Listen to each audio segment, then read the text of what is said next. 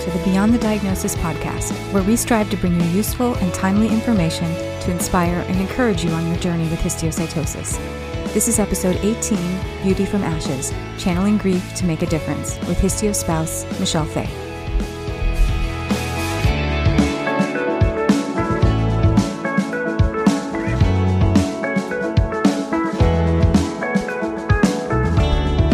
Welcome to the podcast. I'm your host, Kathy Wisniewski. This episode of the podcast is a little bit different than anything we've done before, but one that I think you'll find very valuable and powerful.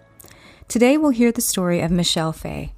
Michelle's husband, Dave, a firefighter and community servant, battled with HLH a few years ago, and unfortunately, in the end, it took his life. I invited Michelle to be a guest on the podcast after hearing just a small portion of her story in our April episode about the Histiocytosis Association's new ambassador program. I knew right away that I wanted her to share more of her story with our Histio community, and I'm so glad that she agreed. Michelle was one of our first ambassadors, and her inspiration to take on this noble work came directly from not only her experience with her husband and HLH, but also as a way to fulfill Dave's final 3 wishes. I won't give away too much. I'd rather that you hear it from Michelle in her own words. But you'll hear all of this and more in today's episode. So let's get started. Hello, and a very special welcome to our Histio community and listeners. Now, today's episode is one in which we'll explore kind of the sad and the somber side of histiocytosis, a side which is, quite frankly, unacceptable. I have with me today a very special guest, Michelle Fay, who you might remember from our April podcast about the Histiocytosis Association's new ambassador program. In that episode, Michelle touched on how her histio experience led her to become an ambassador, and today she's here to share more of that journey with us. Now, this is the ugly side of histio, the side that is all too common and perhaps not spoken about enough. This disease can and does at times progress in a way that leads to the worst outcome one could imagine. Now, today we want to talk about that side of things. Today we want to hear firsthand from someone who experienced the unthinkable, in hopes that we can raise awareness about this disease and progress further, faster with diagnoses, treatments, and cures. With all of that said, Michelle, welcome to the podcast. Good morning. Thanks for having me on. We are excited to have you. So why don't we just start out by you telling us a little bit about yourself, a little bit about your husband, and maybe some of your love story. Well, I have been a nurse. I'm going into my 3rd decade, actually into my 4th decade of nursing. So I come from a medical background, and Dave was a professional firefighter for 39 years. And he had actually started serving as a volunteer firefighter at 19. So his whole life had been the fire department, the ambulance. He was an ambulance EMT. So he was a paramedic. And for the last 18 years of his career, he was the captain at Spokane Valley. I am also a massage therapist, and I'm finishing a degree in integrated health so that I can bring more modalities into the practices that I do for healing. That's super important to me. And all of those things were actually used when Dave was ill. So, in terms of our love story, it was Dave and I met later in life and had a whirlwind, wonderful romance and lots of fond memories that was unfortunately cut way short by this disease. A lot of our love story actually really became obvious when he was sick, because I think when you're fighting for somebody's life, you know, your true essence of yourself comes out. And so there was an incredible bond, even more so than we had before he was ill, because we were partners in this. You know, we were fighting for his life, because it was fast, and we had to make, you know, a lot of decisions on everything from medication to comfort to where we were going to stay, and how we were going to progress with treatment options were, of course, very limited. Right. I hate that for you. I wish that things were different, but I think that one of the one of the beautiful things in life is when we get to experience a love like that. And they say it's better to have loved and lost than have not never loved at all. So I'm glad that you had that with him.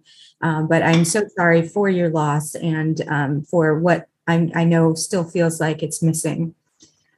Tell us a little bit about maybe Dave's career and how he got into firefighting. Like, what was it about that interested him? Well, they're all adrenaline junkies. There's something about rushing into a building burning, a building that is burning that is not normal to the rest of us. But it was also the EMS side of Dave. He was, again, they have to make snap decisions in the field. They don't have, some doctor giving them orders. And he loved the quick response that it took to save lives or to extricate somebody from a car. I would always laugh, say he fell into the fire department accidentally. He almost on a challenge took the civil servant test and passed. He was the second of, hundreds of people that took it. And that really started his professional career.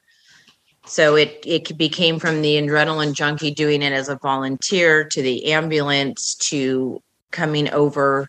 He started at Kootenai County in Coeur d'Alene, Idaho, and then eventually came to Spokane Valley. And just loved it. He loved the people. He really enjoyed not just that. He enjoyed the other thing, like the fill the boot and working with multiple sclerosis and playing Santa Claus. He played Santa Claus every year on the little ice cream truck that we have converted at Spokane Valley to go out and pass out toys. And he was really into the community service aspect of, because it's a community.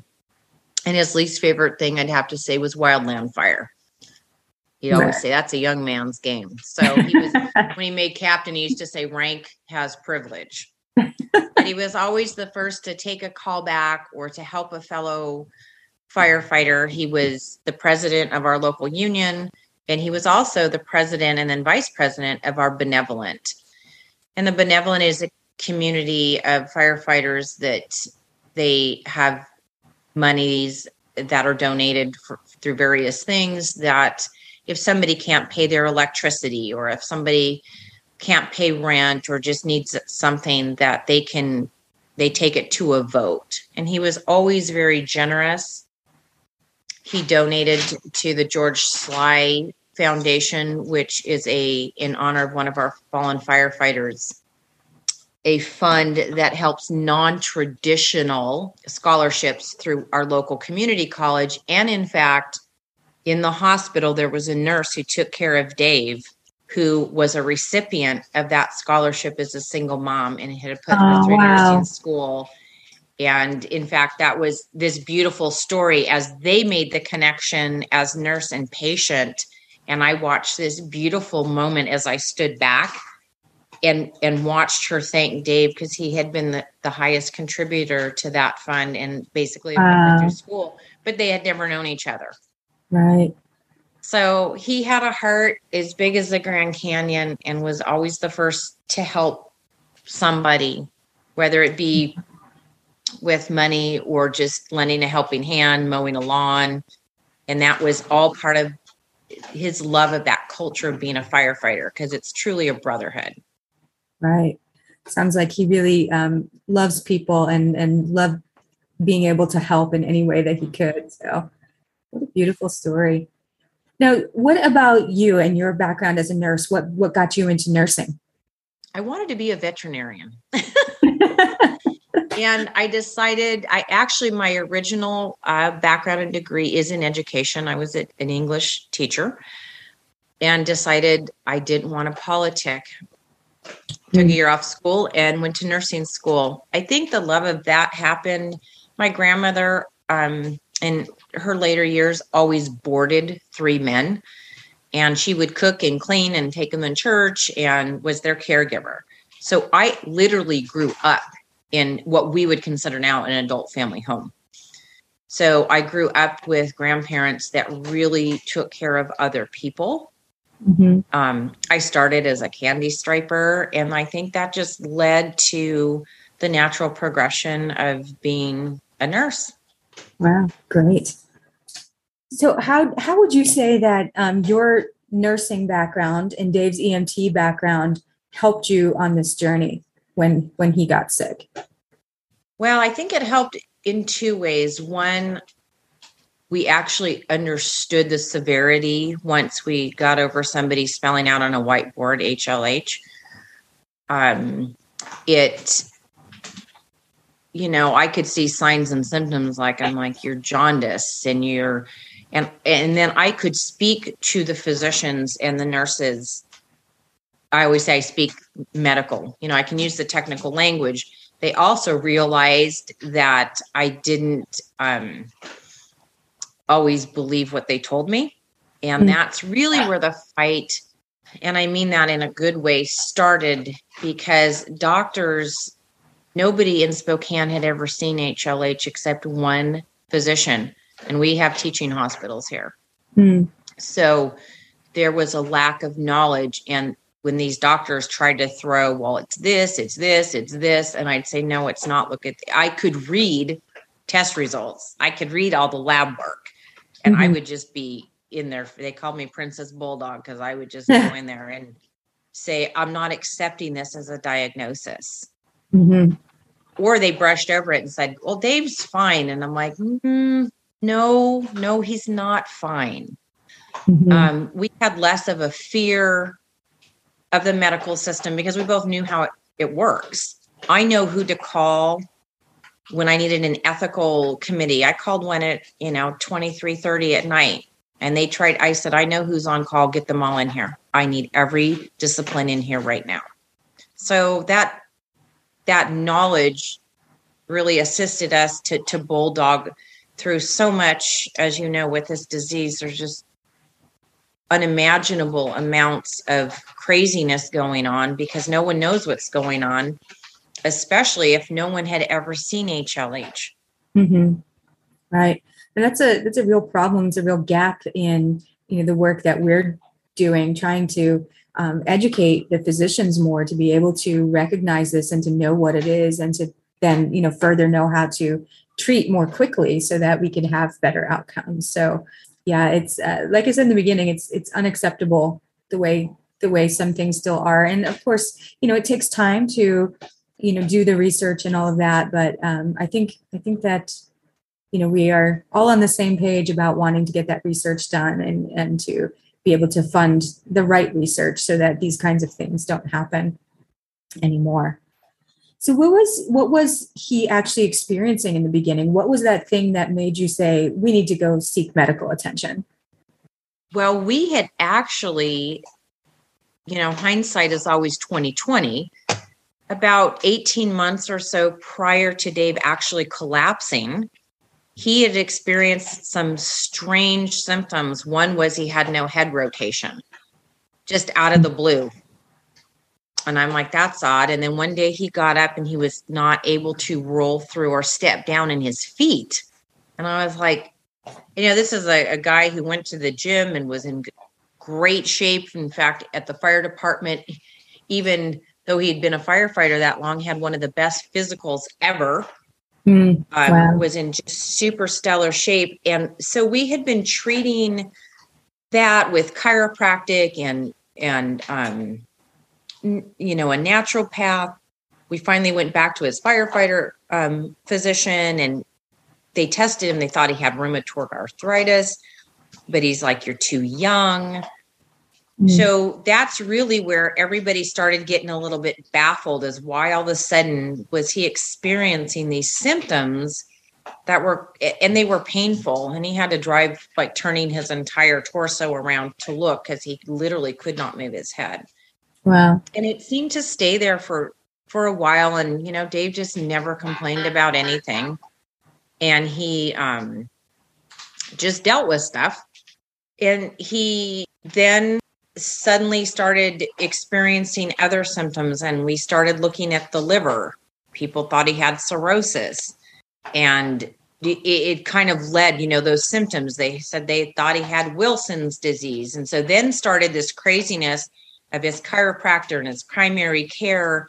and the pain management doctor all scrambling for some reason of what was going on with him. And then I noticed one day we were standing in the kitchen and I said, well, if I didn't know any better, you look really jaundiced. And his eyes had been jaundiced. I attributed it to allergies. And looking back, I think maybe this was in his body a lot longer than we think, because this was kind of a normal thing, but he was definitely very, very jaundiced. We were going for series of tests, could he had hepatitis? We even tested for AIDS, because as a firefighter, especially in a paramedic back in the day, they didn't wear the protection that we do now. Mm-hmm. And nobody could figure it out. And we had just done a barium swallow, because Dave started to lose the ability to swallow and have dysphagia, taste. He'd say, what's in this food? Everything tasted and smelled awful to him. Mm. And it was a Friday night. We had this barium swallow. I brought him home. He fell asleep on the couch. And I thought, well, I'm just going to leave him there, because he was slightly sedated. And he got up literally the next morning and collapsed, and put him in the car. And we went to the hospital. And that started our journey through 7.5 months of what I would now consider a living hell. Mm. Wow. Now, when you were going through this and kind of seeing these symptoms and going and visiting these different doctors, did you feel like there was any kind of a sense of urgency with the doctors to figure out what was going on? No. And in fact, a lot of our response was, well, look at Michelle. I think the famous last words, I think you're overreacting. Mm. He's a healthy, young, vibrant guy. And I would say, I don't know what guy you're looking at, but I'm looking at Dave, and he is not well. He also started to fall suddenly, which was really odd. I said, why, so I was leaning towards, did we suddenly develop Parkinson's? Do we have he also had essential tremors and couldn't hold a fork, and he would shake, and I started to feed him. And so I hid a lot of that. I hope he's not listening. I really tried to guard his dignity. But I would say to these doctors in a visit, I said, I'm feeding this guy, and he's falling, and he's jaundiced, and there's something wrong with him. I don't know what's wrong with him, but there's something really wrong with him. Mm-hmm. Yeah, I think that one of the things that is really important to remember, and I know that I've heard, working with the society, I've heard doctors talk about this before. So I think they're kind of finally coming, in tune to it, is that no one knows somebody's body or symptoms better than that person and their closest loved ones. And so when a person or a loved one says, no, there's something wrong, doctors need to listen to that, because just because someone may look normal, may look like there's nothing happening, better. That this is not normal for this person or for yourself or whatever that is. So definitely some work that we need to do there as well. But while you were going through all of this, what was going through your mind? What were you experiencing? I was baffled, because the symptomology does, like I said, it's like, if I didn't know any better with the roll through and the tremors, it's like, are we looking at Parkinson's? So my mind was going through diagnosis that I were familiar with, looking at his symptoms. The other thing was the frustration with not being able to get into a physician, mm-hmm. not being able to get in soon enough, and basically being blown off. Their assumption was, because I have a medical background, that sometimes a little knowledge is not okay. And it was like there was this disconnect. I'm not just a nurse, I'm Dave's wife. Mm-hmm. And I know him on the most intimate relationship on the face of the planet. And something is wrong. And I wanted a doctor to stop, not, be on the computer and look and figure something out, at least try to make a plan of action, instead of sending him from physician to physician to physician. And I even had one physician I said, I want him tested for, obviously hepatitis. And I said, I need you to, because we thought maybe hep C at one point, and I need you to test him for full-blown HIV and AIDS. Well, Michelle, we wouldn't want to offend you by doing that. I said, offend me. First of all, if Dave had either, I need to know because I need to be tested. And again, I was told I was overreacting and it wasn't, how would Dave? I said, think of all the blood products he has dealt with. Neurologically, think of the smoke. And Dave also cleaned the MSA masks and backpacks. That was part of his second job. So he repaired those and cleaned those. So he had a lot of exposure to a lot of toxins. So we could be looking at something neurological. But I felt very discounted in my own community. Makes you wonder. It does make you wonder. And at the same time, I understand it. I understand their perspective to an extent because, it's they don't want to alarm and they don't want to, make snap judgments before doing all the proper testing and all of that. But I don't know the answer or how we get there. But I know that we are working on it, and hopefully before too long that, we'll be able to, and not just for histiocytosis, for all diseases and things. There's a lot that these doctors deal with and a lot that they have to know and hold in their heads and things. But I feel like we can do better. And I think part of that is the education piece. Think outside the box. I challenged all my, we had 63 physicians and 93 total because they were following, because they asked. So I wanted it to be a teaching moment, as I call it. Remember when you're all in medical school and you're real excited and you thought outside the box? Think outside the box. The problem, one of the major problems with our system is they're taught to write script, and if something doesn't align with what they're taught that medications for, they're almost paralyzed because the American medical system does not allow for thinking. It allows to treat based on symptomology or what they think the symptomology is. They perseverated so long on his liver over and over. And after the fourth biopsy, in which they literally punctured his liver and gave him a 2-liter hematoma, I said, how many times are you going to biopsy the same liver with the same results? You're wasting precious time doing the same thing over and over. And so I saw a lot of time wasted because one doctor was just so sure. We spent months with a liver physician. There was nothing wrong with his liver.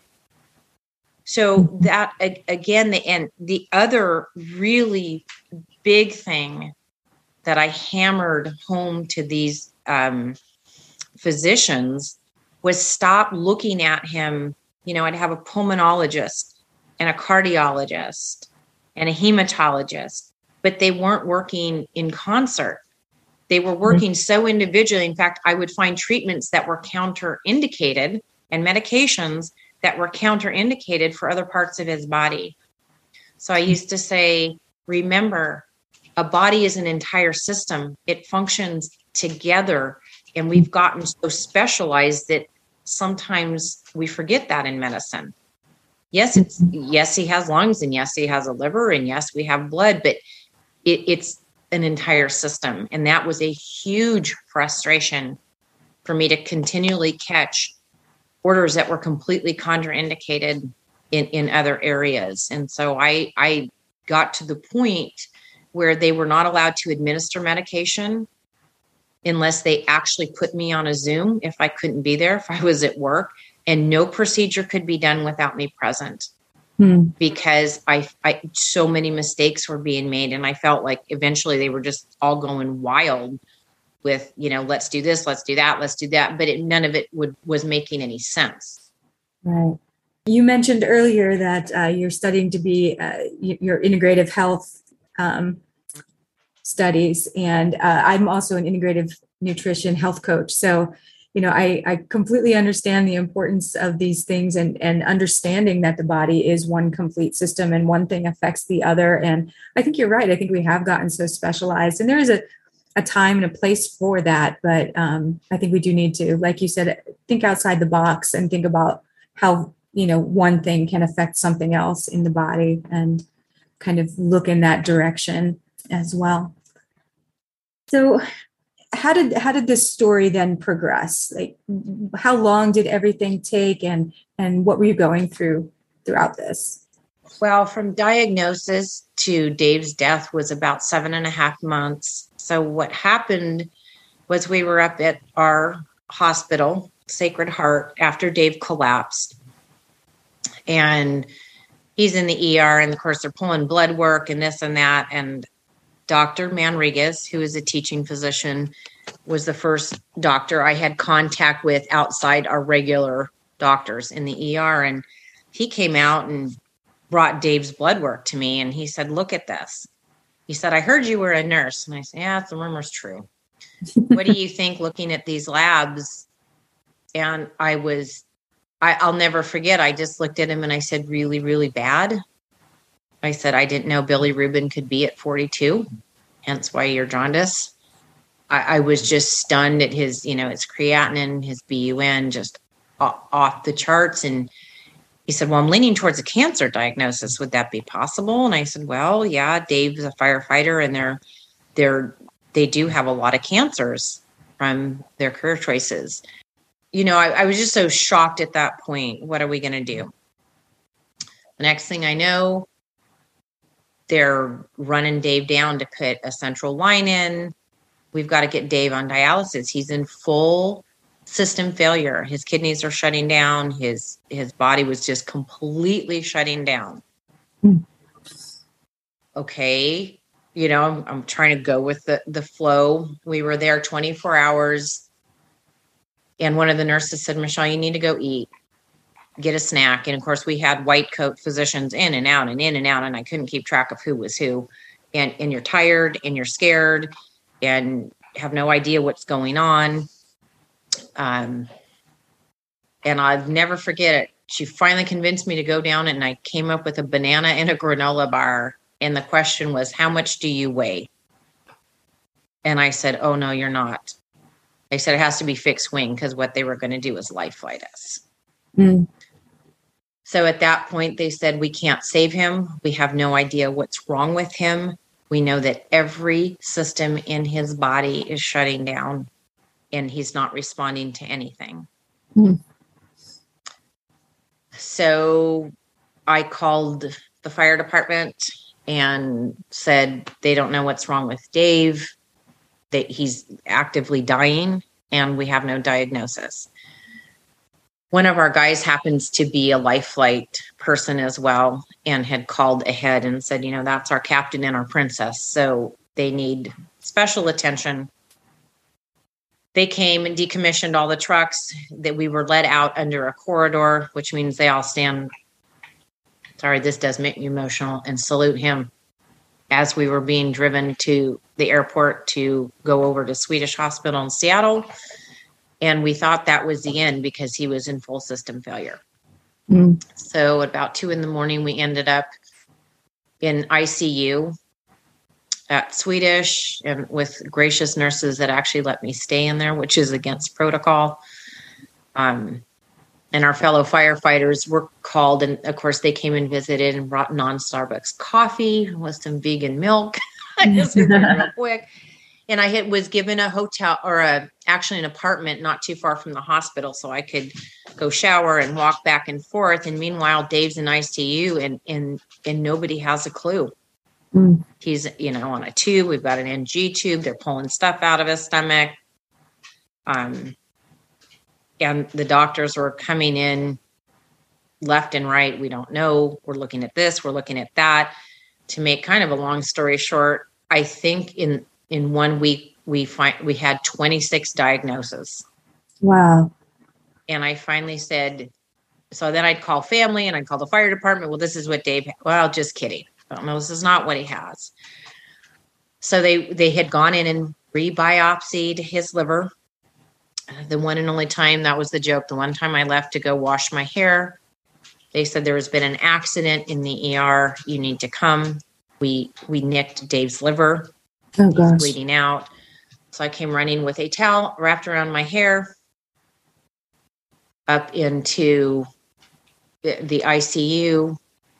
They had managed to stop the bleed, but here he was, with a drainage tube. Just livers are very vascular and they bleed lots. So we kept going on and on, test after test after. I cannot tell you the exhaustion. And then trying to call family back, and tell everybody. So it was kind of a crazy couple weeks. I had a nurse practitioner that said, Michelle, can we do a bone marrow biopsy? And I'm like, if it's going to save it, his life. Because she was onto something. She was looking for something very particular. She did the bone marrow biopsy and she said, I didn't find what I was looking for, but she said something about that liver biopsy is really bothering me. She said, I'm going to go back and look at his slides again. She said, something's just gnawing at her. Mm-hmm. And she came back and she said, there's phagocytes on his liver. She was the one, give it up for the nurse practitioner, that spoke to Dr. Lee over at Swedish, he works with HLH. We call him the god of HLH because he is very proficient and has worked with this disease a lot. And she got him and she said, I think they're on the wrong track. So originally, after all of this, it was Memorial Week, and I'll never forget. It looked like nobody would come in because I had gotten so angry with all these diagnoses. And I look out the glass plates of the ICU, and I see this circle of physicians, and I jokingly said, are y'all playing rock, paper, scissors? Like, who's going to come in and talk to Michelle? And it was Dr. Lee, and he was very gracious, and he said, come on, I heard that you were angry, and I understand, we've given you so many diagnoses that you're confused. Can I come in and just talk to you and Dave? And I said, absolutely. And he said, well, here's the story.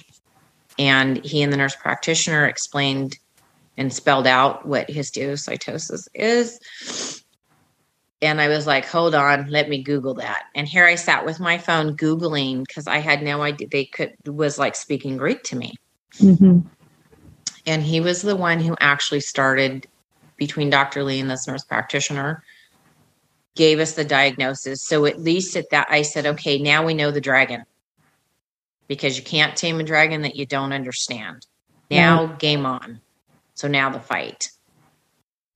So he, of course, I was texting my family and my firefighters, and everyone's like, what the heck is that? Because no one had even heard of it. Right. And that's where the fight began. And so after that was when the 7.5 months started? That is when that started. And Dr. Lee came in and I saw him. He said, I need you to sign some paperwork.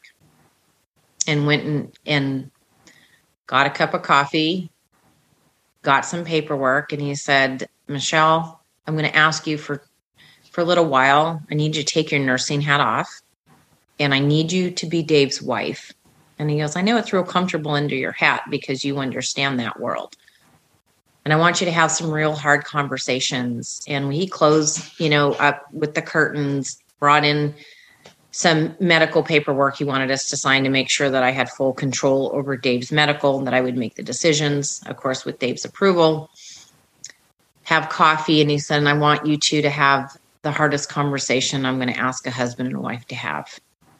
And he said, I'll never forget it. And this does make me emotional because this is a doctor. He held both of our hands and he said, I wish I could give you better news. I've seen this disease too often. And unfortunately, by the time we diagnose it, it's fatal. And I won't even give you a 10% chance. Mm. That being said, I want you guys to spend the next couple hours talking through everything that you need to talk through and put your affairs in order. And then I will come back this evening and we will discuss treatment. Wow. And that's where it gets really, really hard. I cannot imagine having to have those conversations and what happened in that room that day. But I know that as hard as they were, that they were also precious moments to you, I'm sure. They were, and they were needed. And the harder thing is we were over in Seattle. So I didn't have anybody except for, of course, the firefighters were amazing. And some of the wives came in and did their best. The team of nurses over there, fellow sisters, were very, very supportive. Mm-hmm. Yeah, there was a very respectful silence. When they came in, they didn't say anything. And there was a lot of respect once they knew. Right. And I appreciated all of those who stood behind us and with us. Dr. Lee, Dr. Manriquez over here, who also was one of the most compassionate physicians I have ever met in my 30 plus years. We need more of those. I'll tell him, since he's a teaching physician, I'm like, make some clones that understand the difficulty of having to face something like that. And at that point, Dave was so weak and so shut down in his systems that etoposide is a chemotherapy, the only treatment. And then you go on to a actually full immune system transplant through bone marrow. He was so weak, we could only start a quarter of the etoposide. Wow. So we were in pretty dire straits because people, and I have said my piece to a couple of physicians, they were so busy being busy that they weren't looking at the human. And unfortunately, that's part of our medical system. There's a big shift now to go to outcome-based instead of procedure-based. Instead of having to get all those procedures done, I do feel for physicians when they have to see, 32 people. We've become too corporate, but there are those few shining stars that really touched my heart and were there for us that I'm still in contact with.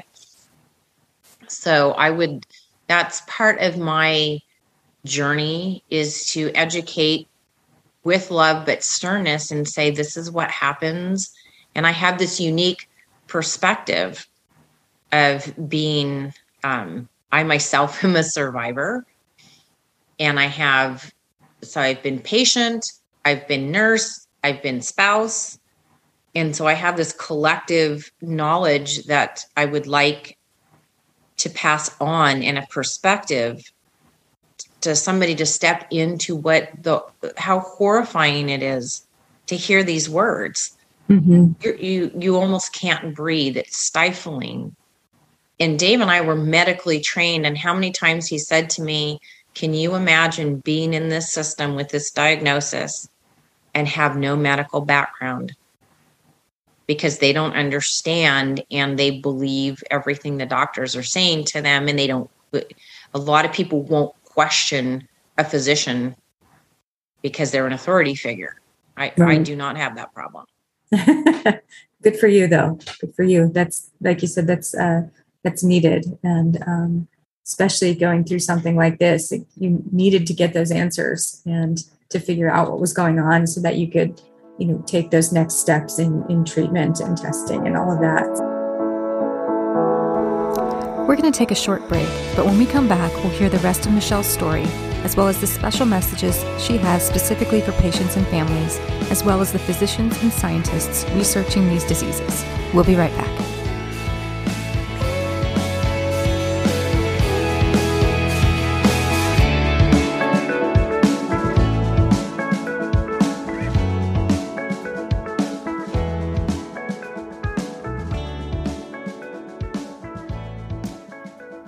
Did you know that we have a physician directory on our website?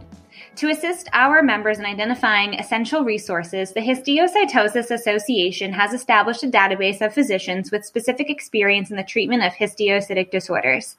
The physicians that are listed in our directory have agreed to be included, and it's important to note that inclusion is for informational purposes only and doesn't indicate the endorsement of any particular physician by the association.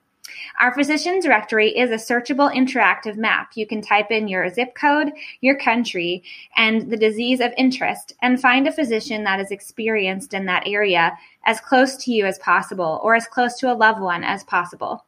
If you know a physician that is not included in the directory, you can email outreach@histio.org. Visit our website, go to www.histio.org, click on resources, and find the Histio Physician Directory. Grief, or deep sorrow, especially caused by a loved one's death, can be very difficult to navigate through, but there are resources out there to help you. Check out the Grief Resource Network at griefresourcenetwork.com for helpful resources and a directory of phone numbers to various agencies which may be of help. Or reach out to the Histiocytosis Association at 856-589-6606 so you can be pointed in the right direction.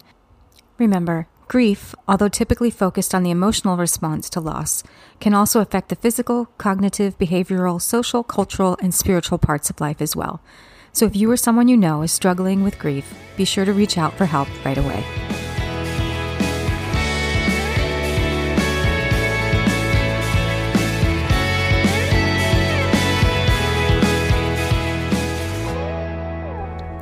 Welcome back to part 2 of my interview with Michelle Fay. Let's dive right in.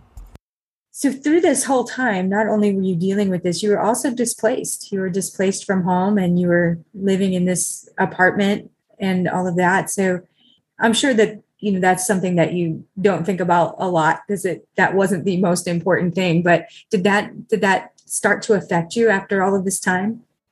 It did. And we had an option to stay at Swedish. I also had a job, I worked full time. So, and we actually had a wellness studio. So we had a child still at home. So we had a lot, and we live on a mini farm, as I call it, and we have livestock and animals. So it was pretty heavy on our mind, being that we found the one doc who had seen HLH one time in Spokane, who was willing to take Dave. They really wanted us to stay there. And I appreciated the firefighters and their wives and the nurses. But I said, our support system is at home. And they really, it was quite a lengthy argument because they thought he would get better treatment. So Dr. Lee actually agreed to deal with Dr. Narendran, who was over here, and guide him in the appropriate treatment. So, because Dr. Lee understood that all that exasperates. I went over there with my 15-year-old making a flight bag for me, which, he might've forgot a few things. So they had to take me shopping because I didn't even have clothes. I didn't have a toothbrush and, all the simple things that we don't think about needing. Right. So we made the decision to come back and be treated in Spokane because it was just, we didn't want to be separated at that point. I felt that we needed to be together, but I had to come back to work and had to manage our studio and our home. Right. And just for some perspective, what is the distance between where you were and home? About 6 hours. Wow. Okay.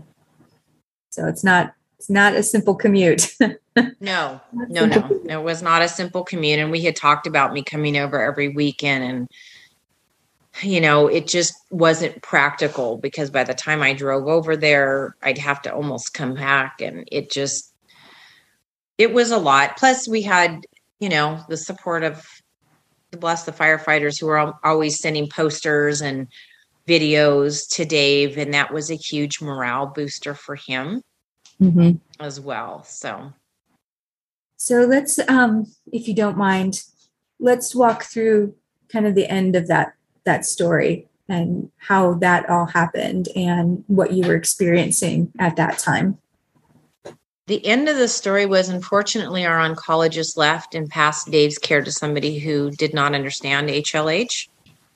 He continued. Dave had been prepped to go back to Swedish to do the immune system replacement. He was doing really well. In fact, Dr. Narendran, who I still speak to, said the day I sent you guys home was a miracle and one of the happiest doctor days. He said Dave was a fighter. He said he couldn't believe it. So he had set him up for the transplant. Unfortunately, some family issues called him to another state. This other physician took over as the oncologist. We went over to Fred Hutchins, who then decided Dave didn't have HLH because he didn't meet 8 markers, only 7 markers, and denied him his bone marrow transplant, which is still a very, very sore subject with me because I wish I would have fought a little bit harder. Dave actually caught a cold in the back. He was desatting at 53, meaning he had 53% oxygen, couldn't breathe on a Monday night. I took him to the ER, and of course, with his diagnosis, I was able to bypass. You bypass everything. Your physician comes in and says this person needs to be roomed now, so they don't leave him in the waiting room. And these doctors are working on him, like, what's going on? And they said, he's having an HLH relapse. And I said, I beg your pardon? Well, he's obviously got HLH, to which I won't repeat what I said. I was very, very angry. And this poor ICU doctor turned around and looked at me and said, he has HLH. And I said, well, that's odd because I have an oncologist saying he doesn't. But yet he continued to treat him and strip him of his immune system. So he had no immune system to get ready for the transplant. So Dave's being treated for a disease you're telling me he doesn't have, but you're still treating him without the replacement of another diagnosis. Here's where my medical dander was super, super up. So unfortunately, Dave did not come home from that hospitalization. It basically liquefied his lungs at that point. He had to be put on a BiPAP, which basically looks like a firefighter mask to be able to breathe. Because we were against intubation, because I didn't want to be the person that would have to pull him off life support. And we spent 9 days in the hospital right before Christmas. I had come home I promised our son that I would take him Christmas shopping. And I had decided to decorate Dave's room with all his Dallas Cowboys fans because, yes, he was a Dallas Cowboys fan. They were playing the Colts, and I said, "Oh, you can razz Christian about the Colts tonight because American football was big in our family." And I came in, and he was laying on his left side, and he turned over, and he asked me to come over so he could whisper in my ear, and he said "white flag," which was our code word for "I'm done." That week, he had been hypoxic and actually crazy out of his mind from lack of oxygen, trying to crawl out of a hospital window. They would call me at all hours of the day because mine was the only voice he would respond to, even if they put me on the phone. So it was just a week of just absolute, I had never seen, Dave was Mr. Rational, calm, cool, and collected. And he was just out of his mind crazy with hypoxia. And so when he said white flag, I said, "What do you mean white flag?" And he said, "Please, I've been fighting for you this whole time and I can't do it anymore. I'm done. So please let me be done." And that's where the whole end really began. I went and got our attending physician, who was a great guy, and he came in and he talked to Dave and I for about an hour. And he walked out and said, "Michelle, Dave hasn't been lucid all week. I will declare him mentally competent. He just did what you were supposed to do. Consider it a gift and let him go out as the captain with his dignity as he would want to go out. Let him make this decision." I'm sorry, this makes me, of course, No, of course. I just stood there and cried. Sorry. And I said, you're right. So I went back in and I said, are you really telling me this is the white flag, Cap? And he said, this is my last order as your captain. You don't have the hat just yet. It's my time and I can't fight anymore. I'm really suffering. And that's the first time he'd said that. So I'd asked, to prepare the medication. I called all our family and all the firefighters and said this was it.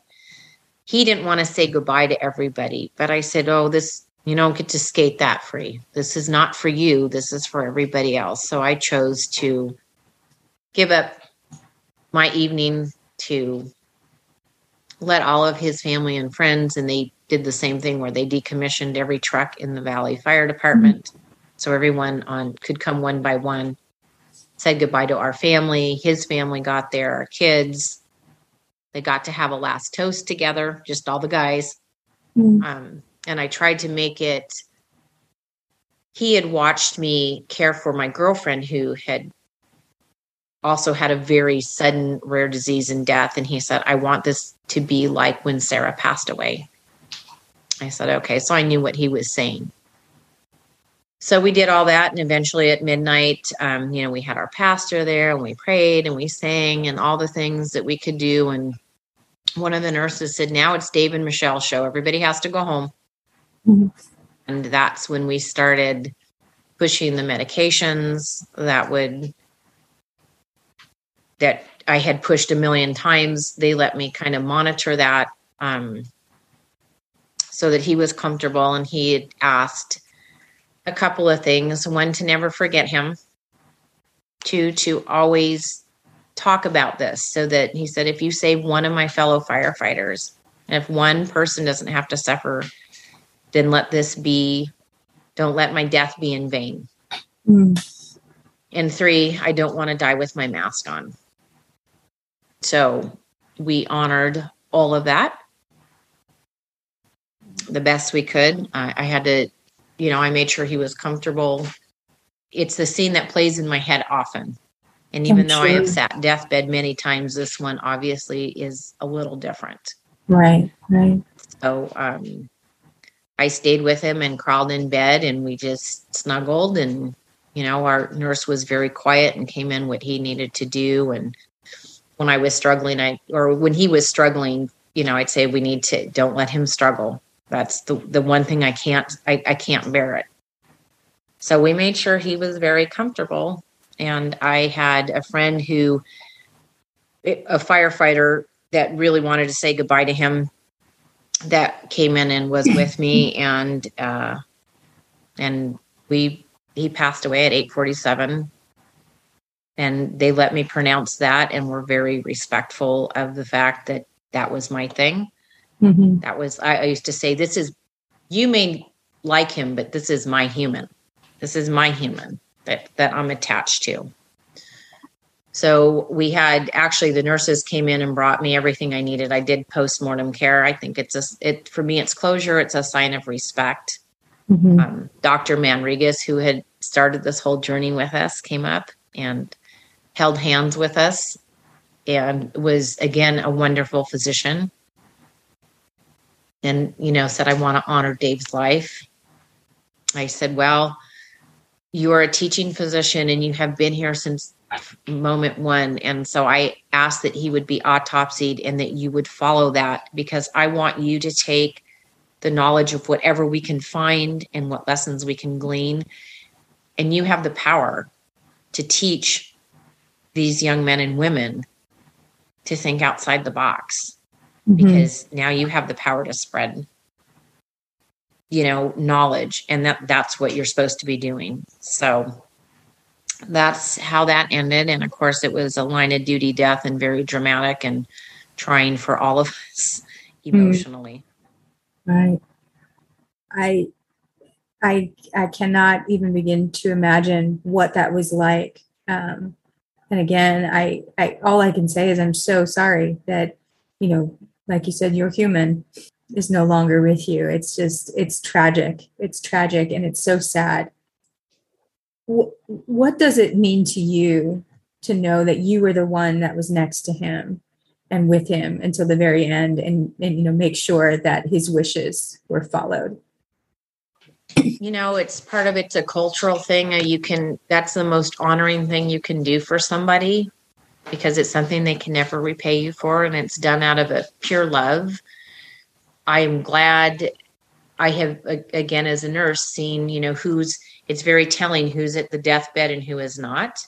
Mm-hmm. But I appreciate the fact that we brought in family and friends, that those last moments were spent on such an intimate level. So it ended how it started, right. The two of us. And I'm very grateful for my fellow nurses who, two of them happened to be Valley firefighter wives on duty that day, and said, "We are standing behind you." And they stood there, and we're standing behind you. We know you're going to do this, but we want you to know we're literally standing behind you. Mm-hmm. So I believe death is sacred. I believe it's intimate. And I felt the honoring of his wishes, again, was the greatest act of love that I could produce at that time, even though everything in my body was like, "Oh, this is just wrong." Mm-hmm. Because you don't want to know, even though the clinical signs are there. That's where that really hard, as Dr. Lee had suggested, you'd rather be under your nursing cap, because it's really easy, not easy, but it's easier to be in that clinical position instead of that heart position. Right. You can kind of compartmentalize a little bit that way. Right. And I think maybe take away a little bit of that sting. Mm-hmm. So it's haunting. I don't think everybody, it's not for everybody, but for me, that was the way we had talked about. He wanted it to be. And so I am glad that I was able to honor that. I think last wishes are important to honor. Mm-hmm. Definitely. And I think it's something that we see a lot in other cultures, where they honor, this passing of life in, a little bit more sacred of a way. But I think that here in this country, we don't do that as much. So I think that was really awesome that you were able to be there and do that for him. And also, like you said earlier about, maintaining his dignity through the whole thing as well. Also very important, especially as a firefighter and, with all that brotherhood and everything else. So just an amazing story. And what was the date that this happened? December 17th, 2018. 18. Okay. So it's been a little while now, but I'm sure the sting is still there. The sting is still there. And that's prompted, obviously, me becoming a Histio ambassador.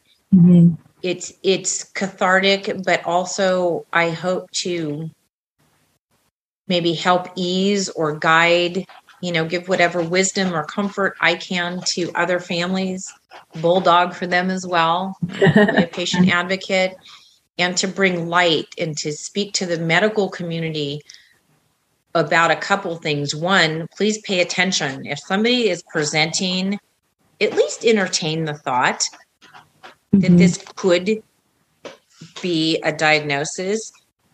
Don't discount family members. Don't discount somebody who knows this person.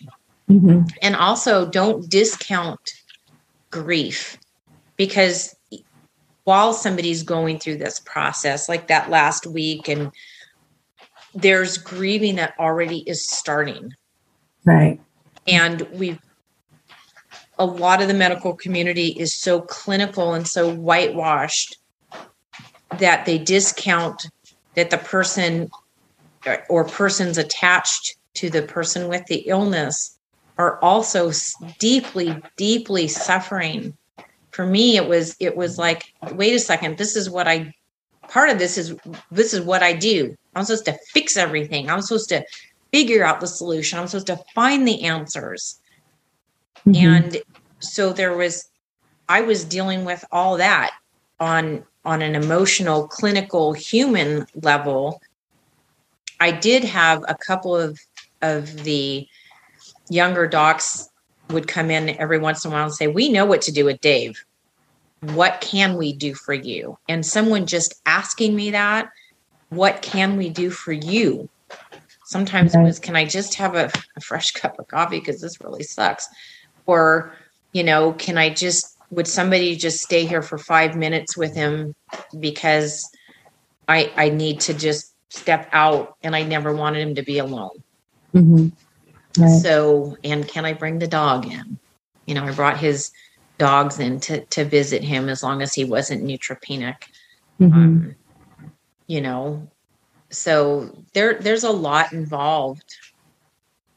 Right. I humans are a complex entity, and I would like to spread the word. And I want people to bring awareness to all of those aspects of what goes on with somebody grappling with.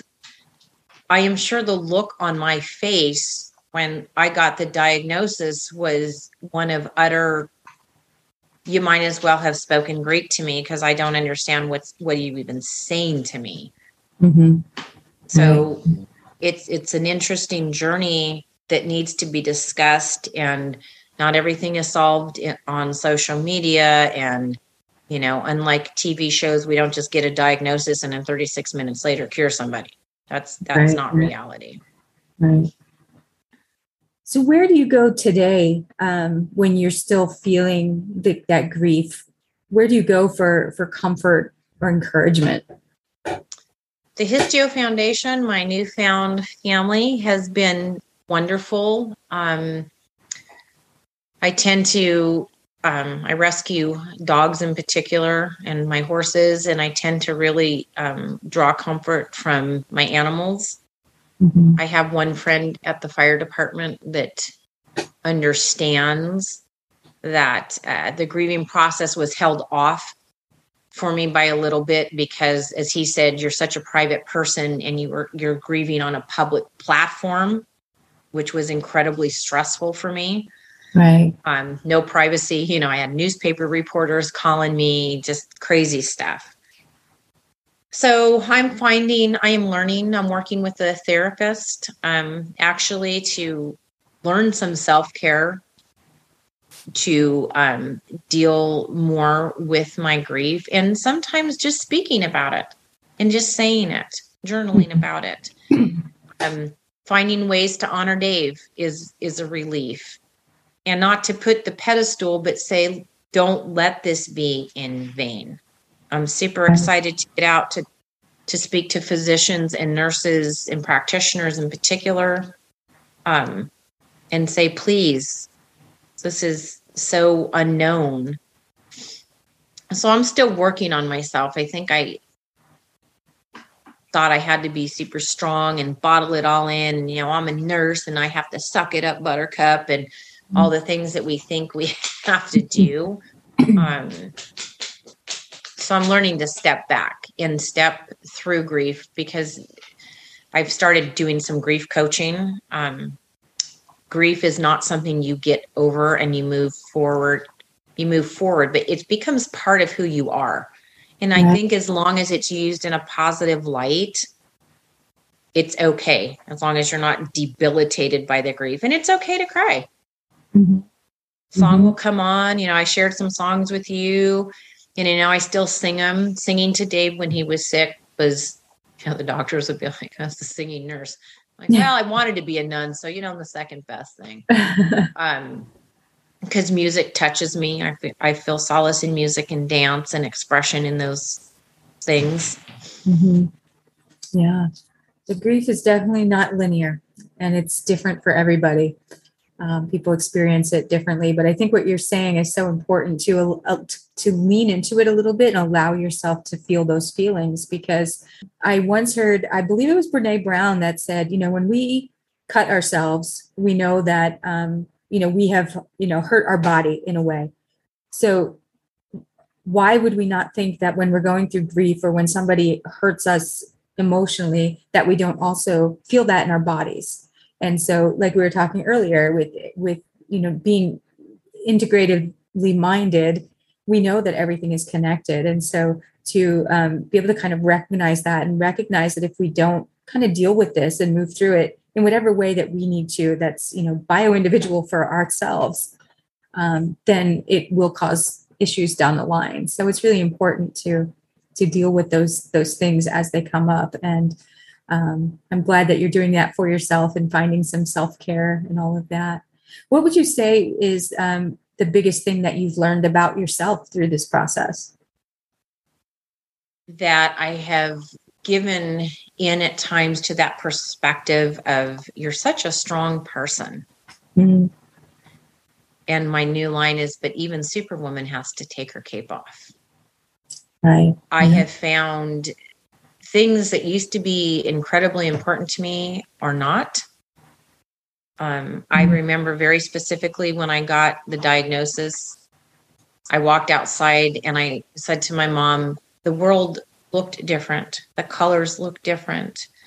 I am finding that I won't kowtow to much nonsense. I believe we spend a lot of wasted time in things like work that are unnecessary. Not that work's unnecessary, but some of the things we do and things I'm trying to, every day is just different. And I want to see the wonderment in it. I want to see what adventures will come today.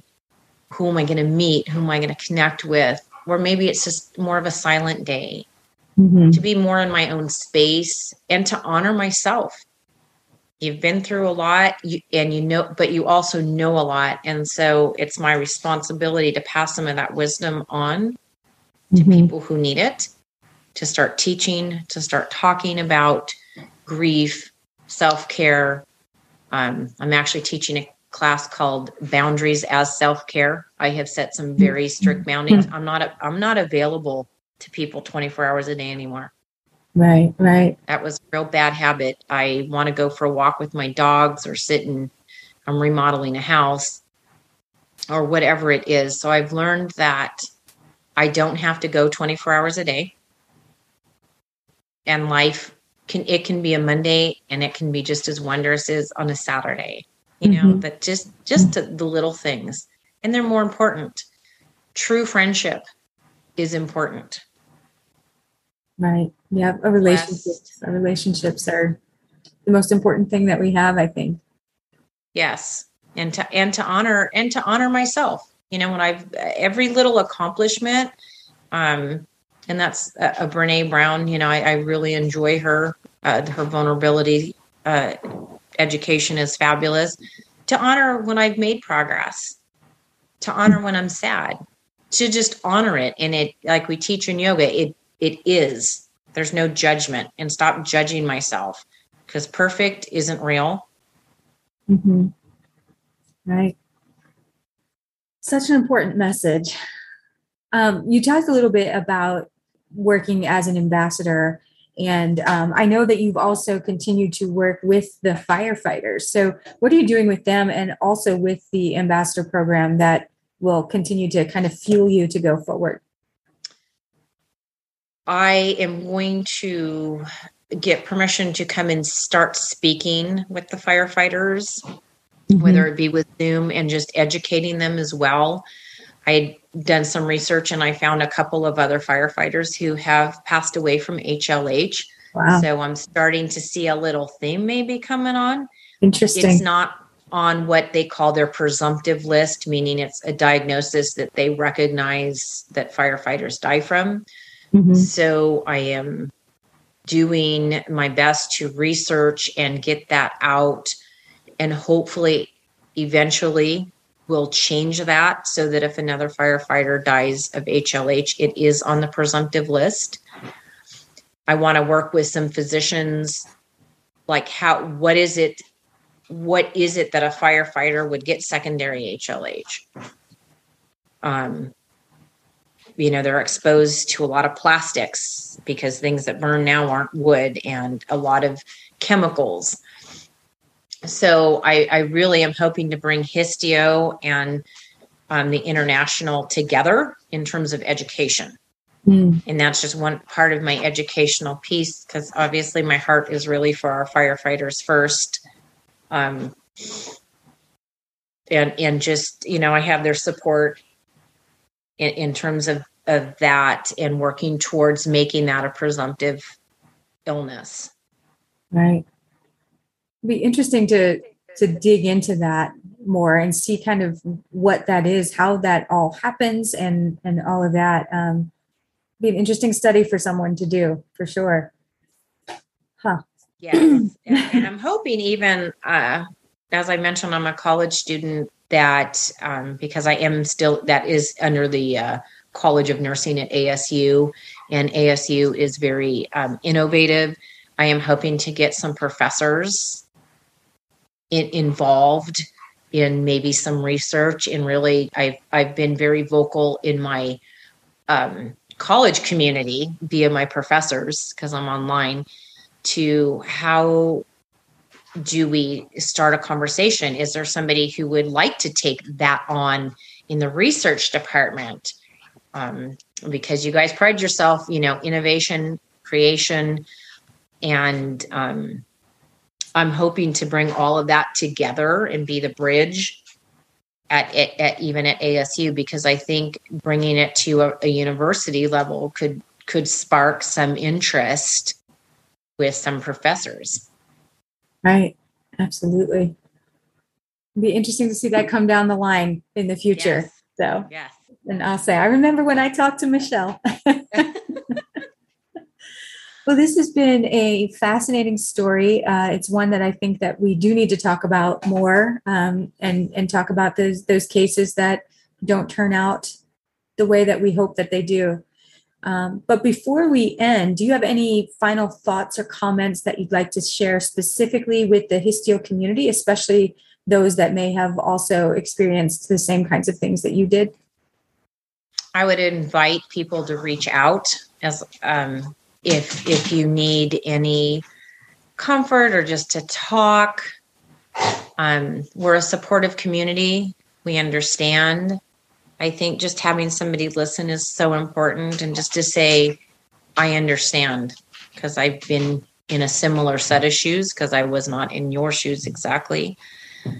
I would encourage, if you can, to rise up and start speaking about HLH to other people. If you can reach into your community, I would encourage those of you who aren't, if you could become ambassadors, help us spread the word.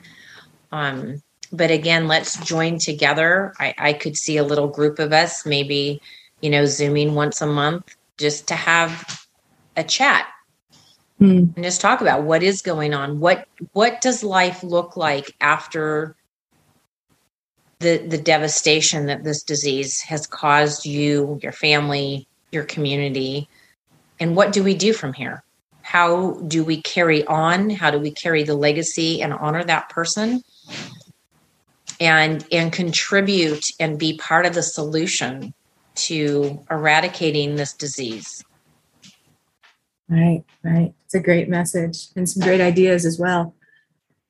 So finally, what do you have to say? What message do you have for the doctors that are out there that are diagnosing and treating and researching histiocytosis? I wish that physicians and researchers would sometimes strip that medicalness, that clinical whiteness away, listen to the heart of the people you are serving. Remember why you became a physician was to serve your fellow humans. But listen to the stories, because in a story, I believe you will glean something that will help you in your research. It will grant you a better understanding of maybe where things started, because as in my case, hindsight is 2020, and I really think it started almost 2 years prior to Dave getting ill. Mm-hmm. Again, meet with each other, support each other, talk to each other. Don't get into the egotistic parting, I'm doing this. Listen to each other as well. Share ideas. I love think tanks. throw ideas out. But when you're doing research and treatment, bring people in like myself who can also be part of that team. Collaborate,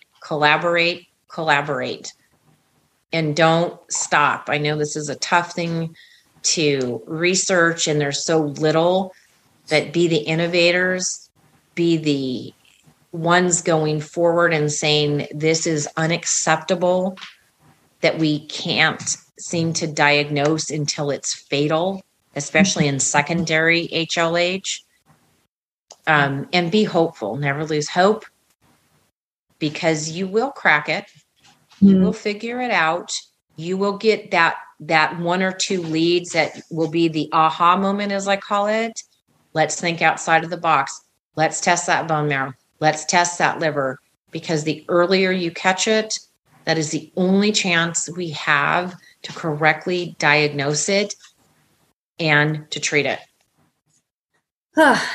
What a time this has been. I just want to thank you so much for being brave and for sharing your story. I think this is part of your honoring Dave and fulfilling his wishes is talking about it. You said that was one of the things that he asked you to do was to talk about this. And so I just wanted to honor you and acknowledge you for doing that for him. And just thank you so much for your time.